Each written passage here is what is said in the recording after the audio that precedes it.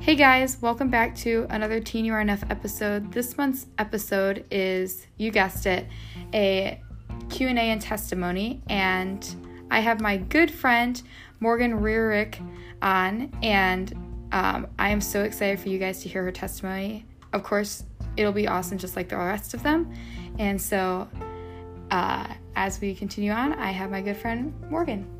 Hey girl.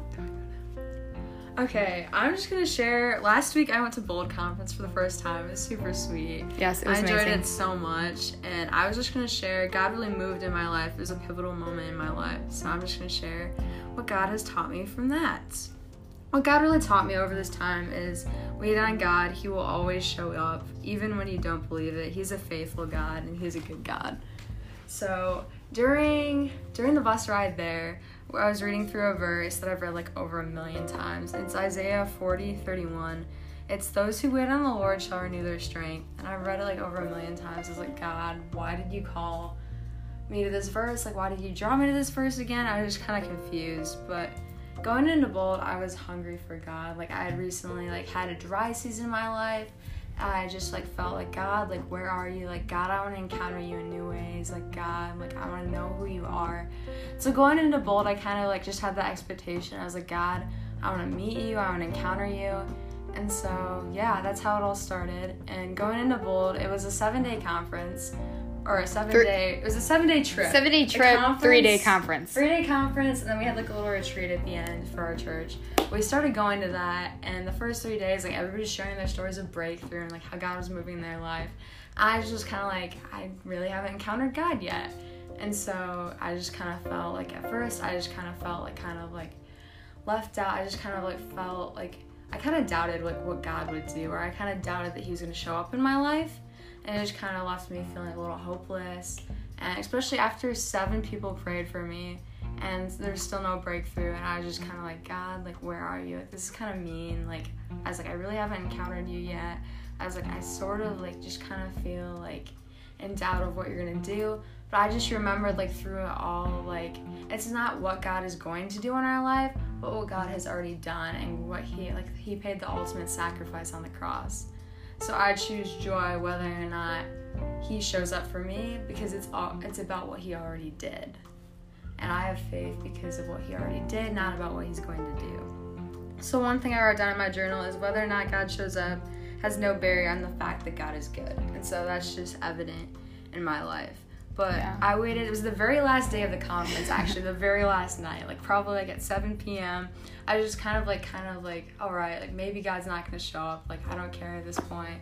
Like, God, you're still good. I should have been praying, like, I was praying over this verse, like, ask and you shall receive, seek and you shall find, knock and the door will be open. I was like, God, I just pray, like, help answer my prayers, Lord. Like, I want breakthrough in my life. And so that night, He literally, like, broke me, and it was insane. Like, I just, like, could hear, like, my heart was beating super fast. Like, I was crying. Like, I was breathing extremely hard. Like, I encountered the presence of God. And initially, He showed me a courtroom, and I was sitting in the courtroom, and I was getting ready to go to jail. Kind of funny, but and there was 1,000,000 people, like, up on the witness stand. Like, I was sitting, like, at a desk, and there was 1,000,000 people, like, up at the witness stand.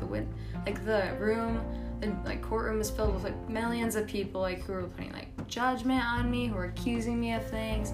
I just felt really hopeless where I was at, and I just heard the voice of the Lord, like, saying, leave. And He showed me an image, like, of a father, like, hugging his child. Like, I, like, ran out the door, like, of the courtroom. He just showed me an image of me, like, hugging him, and He said, I love you, before I could even, like, get out a word of what all I had done in my past, or all these, like, things that I was just, like, not pleased with. He just said, I love you. And after that, He showed me a small bit of my childhood. Like, He had showed me this picture. I was driving. He showed me this vision. I was driving, like, a little pink Jeep that I had when I was a little kid. And He's like, I loved you then. And then He showed me where I was in the courtroom, and He's like, I love you now. And He's like, I also love you in the future. And He had showed me an image of me going to, like, YWAM and me committing to be a full-time missionary. He's like, I will love you then, and I will provide for you then. So my testimony really has just, like, taught me, like, going back to the verse, those who wait on the Lord shall renew their strength. And it definitely has taught me, like, God is going to show up, like, no matter what. He's a faithful God.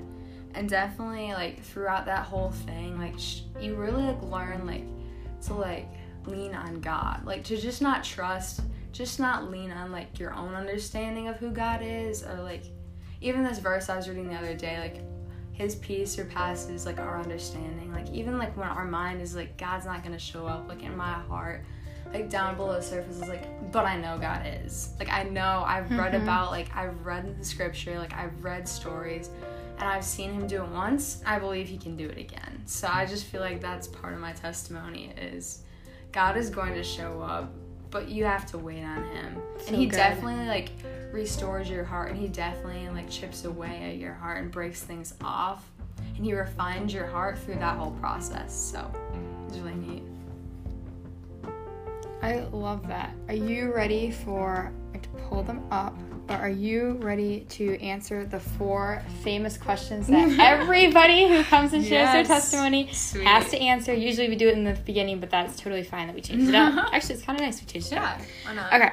Question 1. 2 of them are, like, secular questions, and 2 of them are Christian questions. Got it. Got it. Okay. Where do you wish to live one day? Like, different country, different state, different city, different whatever. I don't know. Well, I already mentioned I want to be a missionary someday, but, like, if it was my choice of where I wanted to live If when it was I grow your up, choice, I think I would go to Hawaii, honestly. I love Hawaii. I've wanted to go there since I was a little kid. So. Yeah, that would be cool to visit and live in or Yep. whatever.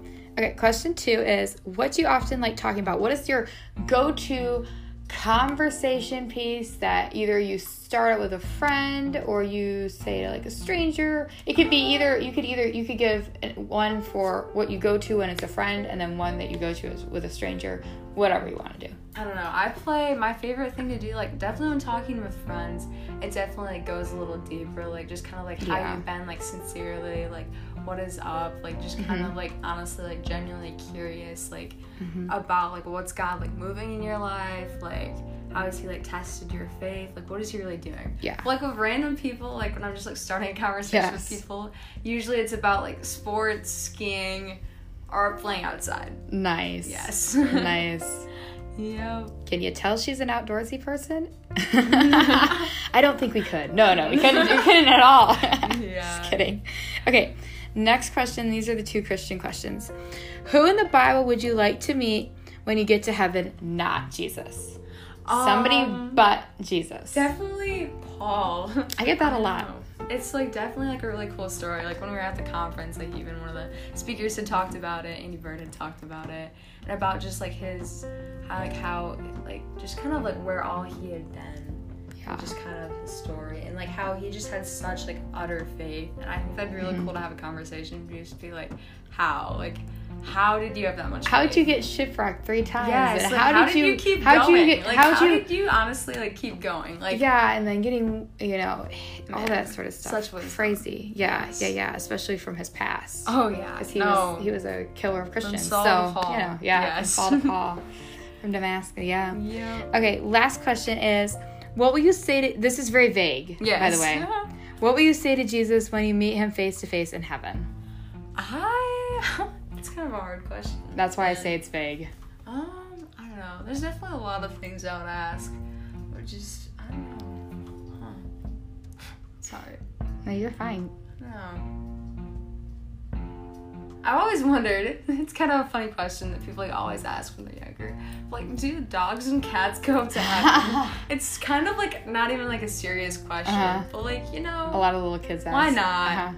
Like, I've never had a pet, but I'm just, like, utterly curious. Like, maybe. Who knows? Yeah. Nice.